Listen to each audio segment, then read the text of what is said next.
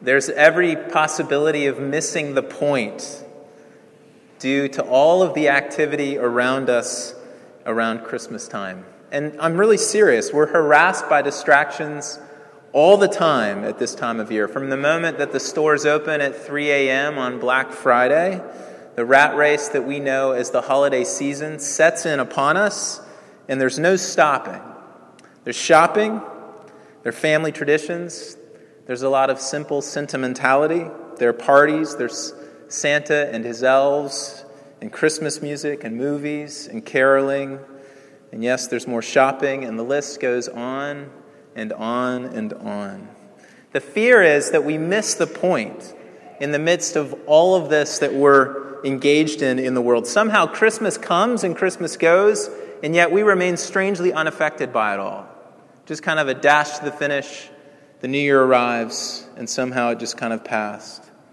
Well, one powerful antidote to the poison of the endless December distractions is the season of Advent that we have been in for the last few weeks and are finishing up until Christmas time.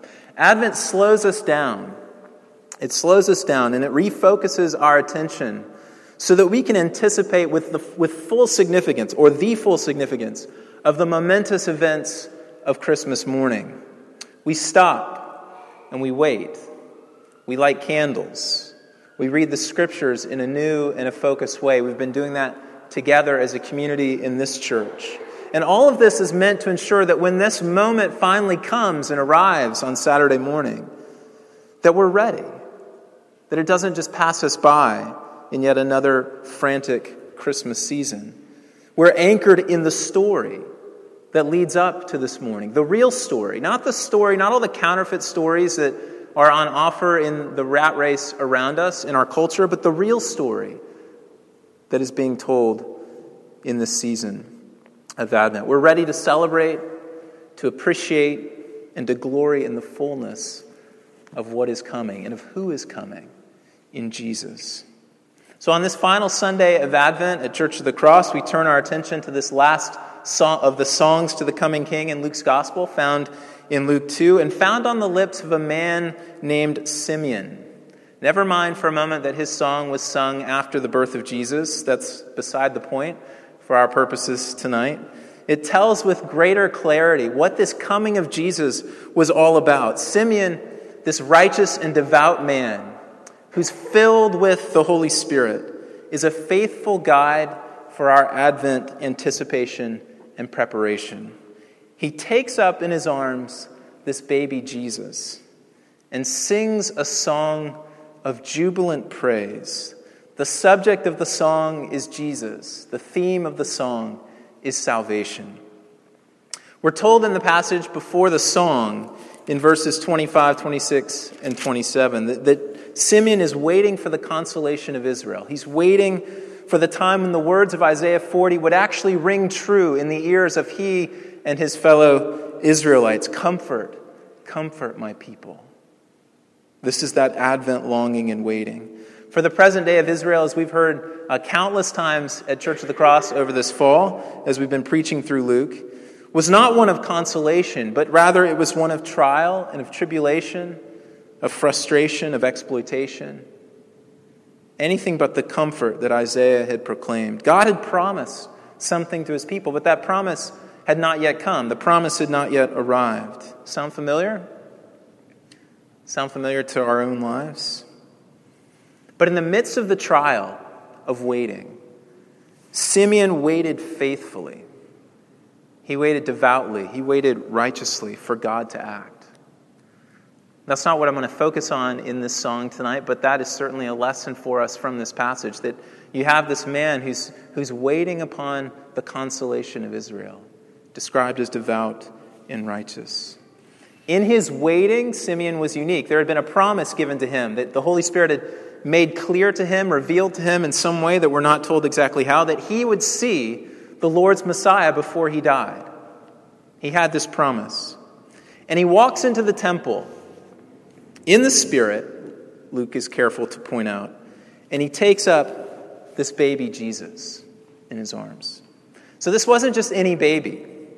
All babies are great, and I can say that with extra emphasis today, the first Sunday after Claire's birth on early Monday morning, 12:28 Monday morning last week, right after I was with you all last week, and she's here with us tonight. All babies are great. All babies are cute and innocent and soft.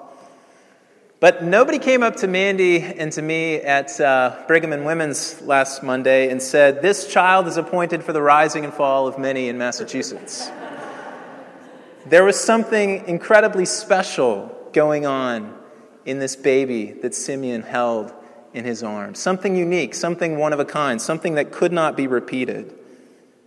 In the Spirit, God must have spoken very clearly to Simeon as he walked into the temple that day. God told him, "This is the one.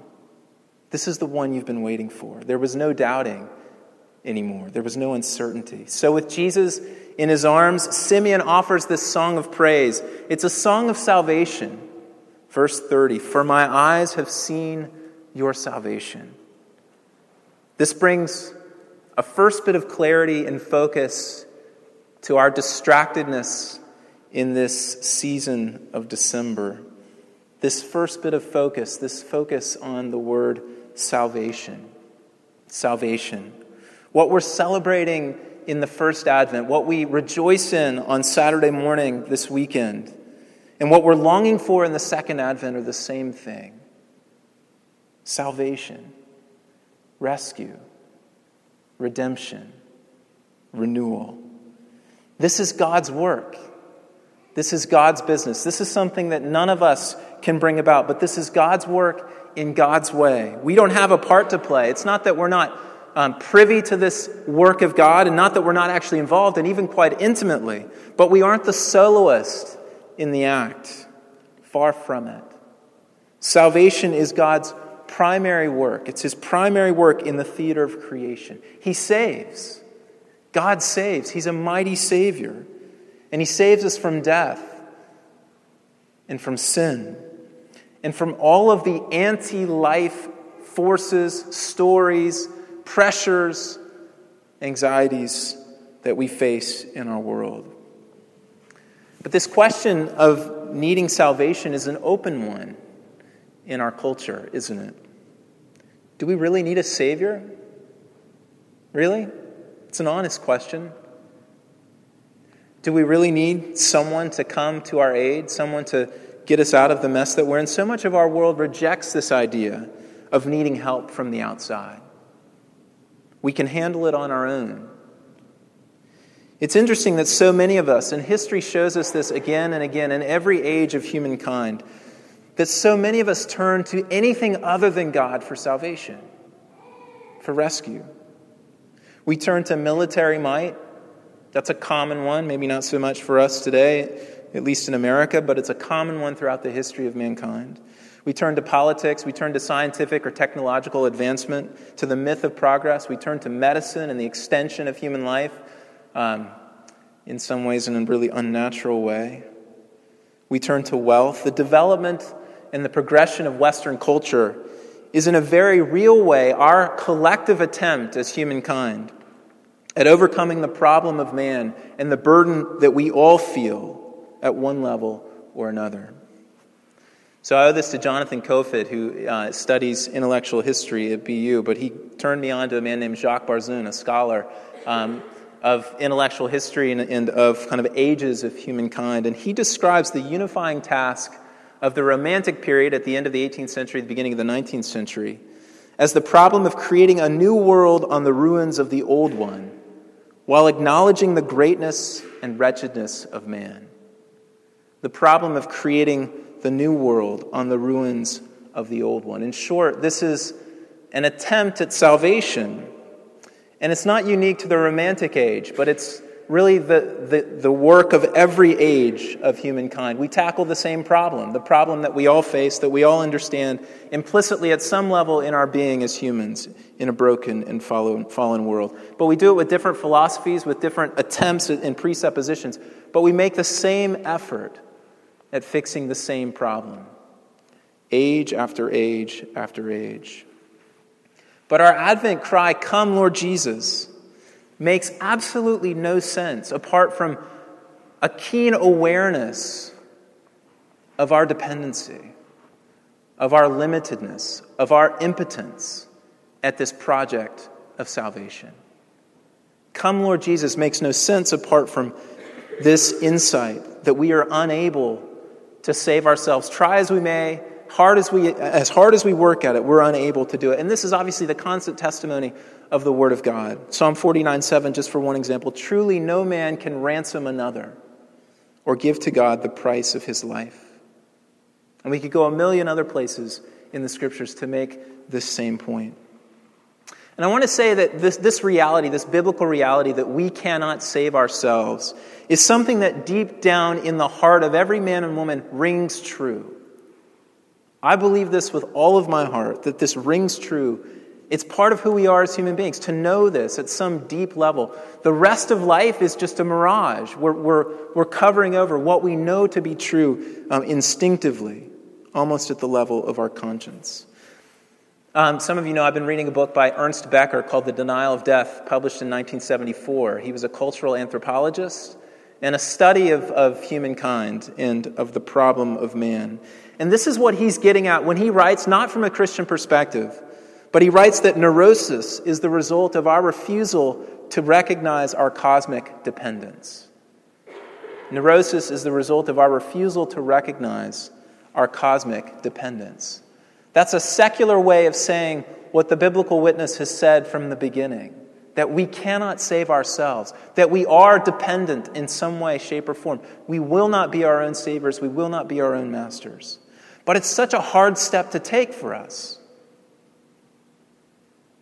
It's the giant leap.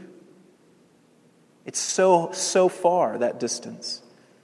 But it's absolutely required if we're to really get the Christmas miracle of this Saturday morning.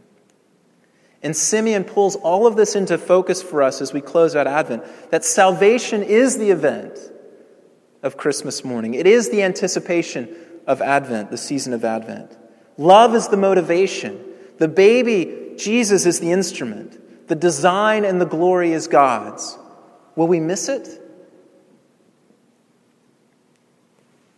Do we really need it?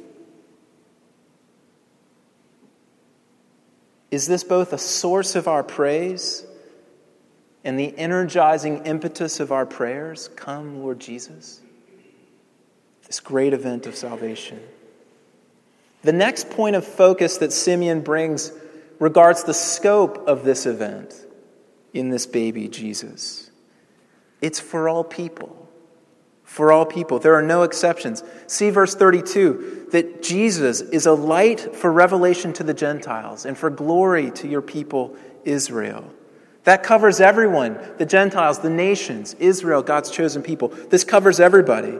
It is indeed for Israel, but it's not merely for Israel, for God's chosen people. This baby, this salvation is for all people.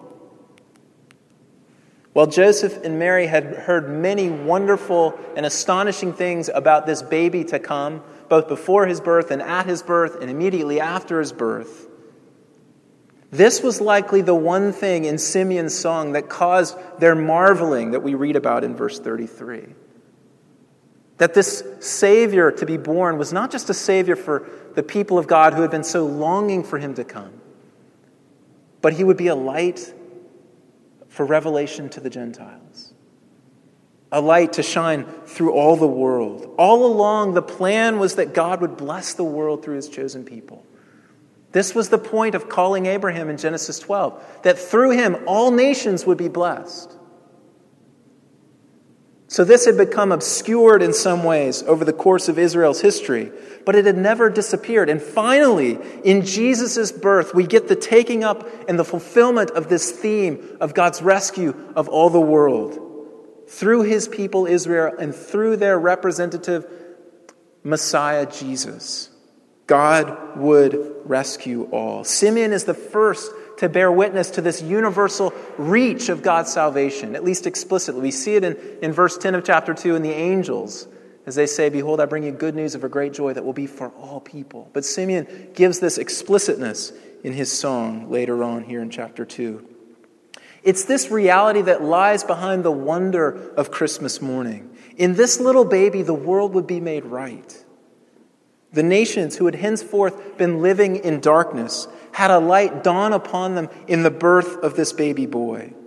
In other words, he's not just Simeon's Savior. He's not just Mary's and Joseph's Savior in special pride and joy. But Jesus truly is the hope for all humanity.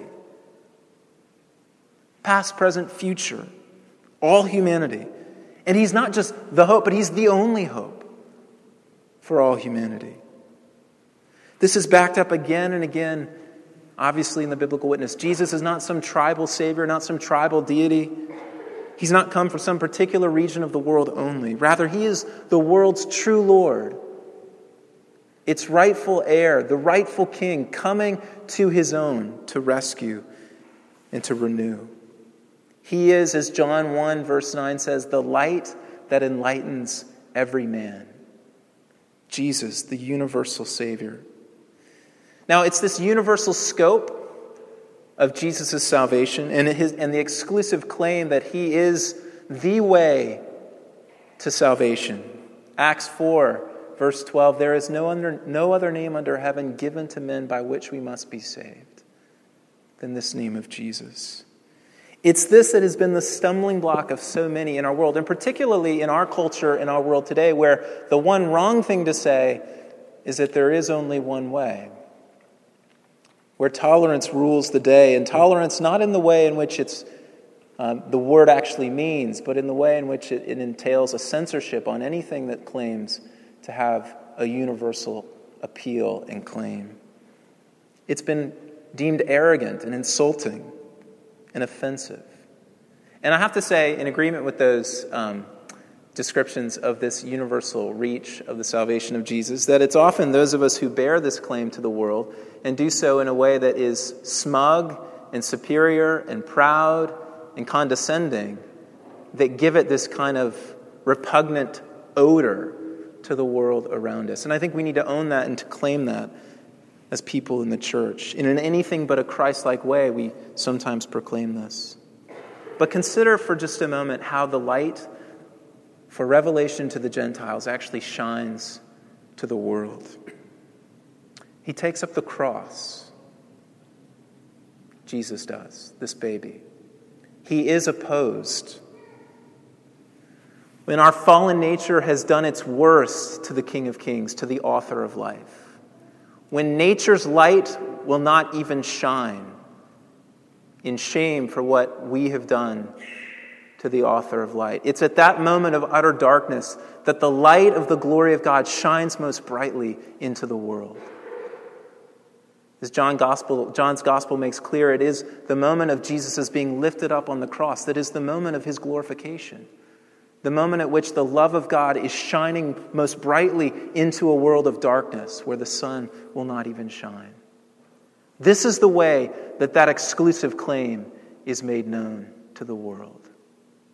So I want to say something to all of us that if you follow Jesus, if you anticipate his coming, come Lord Jesus, then what you believe in saying that is that for your neighbors, for your family members, for your friends, for your coworkers, for anyone that you know or that you see or that you read about or that you hear about, your hope for them is to know this one called Jesus. Your hope for them is to know this Savior whose salvation reaches even to you and to them. But the way in which this hope is made known is not through a prideful ruling over and demanding into submission, but through the taking up of your own cross in the same love that Jesus took up his, and proclaiming through your own wounds and service and laying down of your life this love that he has given to you and to all. The light has come into the world, and the darkness has not overcome it. Salvation is reaching to all. This is the glory of Simeon's song. God's steadfast love, his faithfulness to all creation. This is the Christmas song and the Advent expectation. This is what we long for as the people of God. But Simeon's song has a footnote to it. To use kind of a musical analogy, it's a footnote given in a minor key. with a foreboding tone to it. Will everybody accept this universal reach, this light for revelation to the Gentiles? Will everyone join in Simeon's song? Will everyone join in the Christmas celebration and the Advent expectation? The advent of God's Messiah is celebrated, but it's celebrated in Luke 2, in Simeon's song, on the horizon of conflict, of opposition. To prevent a premature triumphalistic celebration, Simeon warns Mary, pulls her aside and warns her, and in so doing warns us that opposition is ahead. Though universal in its scope, this bearer of salvation is not a universalist. It's a key distinction. We've mentioned the cross, mentioned the difficulty of accepting our need for salvation. We want to save ourselves. We want to go our own way. And this reality is the source of the conflict to which Simeon points Mary at the end of this passage. It's a conflict which Jesus would experience in excruciating, God-forsaken circumstances. And it's a conflict that we too, as his disciples, will continue to experience until he comes again. And it's one of the reasons that we cry out all Advent long and all year long, "Come, Lord Jesus, come, Lord Jesus."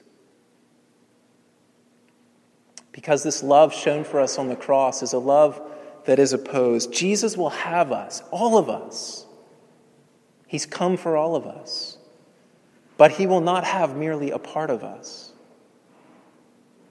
He's come for all of us, but he won't have just a part of you or a part of me. He will bring grace indeed, but he will also bring truth. And this truth about who we are will mean opposition, resistance, and rejection.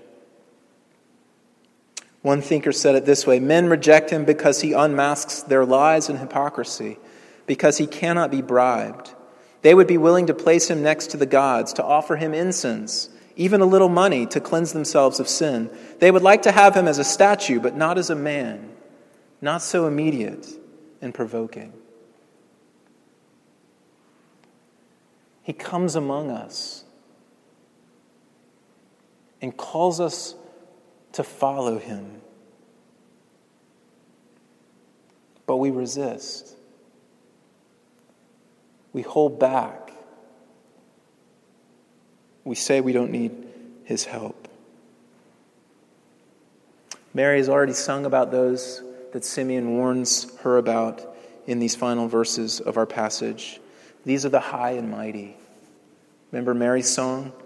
The self-sufficient, the self-saviors, the ones who can do it on their own, the rich, the winners of the world's games, that refuse to lay down their trophies and to align themselves with the King of Kings, with the one trophy that truly matters.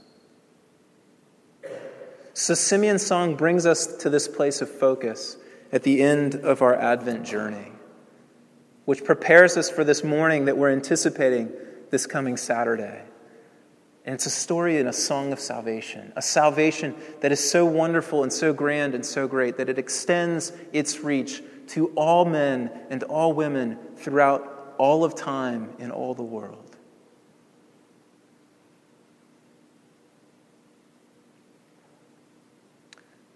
Will you sing that song this season? Do you know that love through which this universal appeal comes? Or are you distracted, weary, waking up on New Year's Day going, what just happened? This is the story that we celebrate as the people of God this season. This is what we anticipate. This is what we cry out for. Come, Lord Jesus. It's not original, but it's profound. It's life-transforming. It's all we could ever hope for. This salvation for all. I pray that we would know it this final week of Advent. And I pray that we would celebrate this with great joy as we remember this baby that's born on Christmas morning. Amen.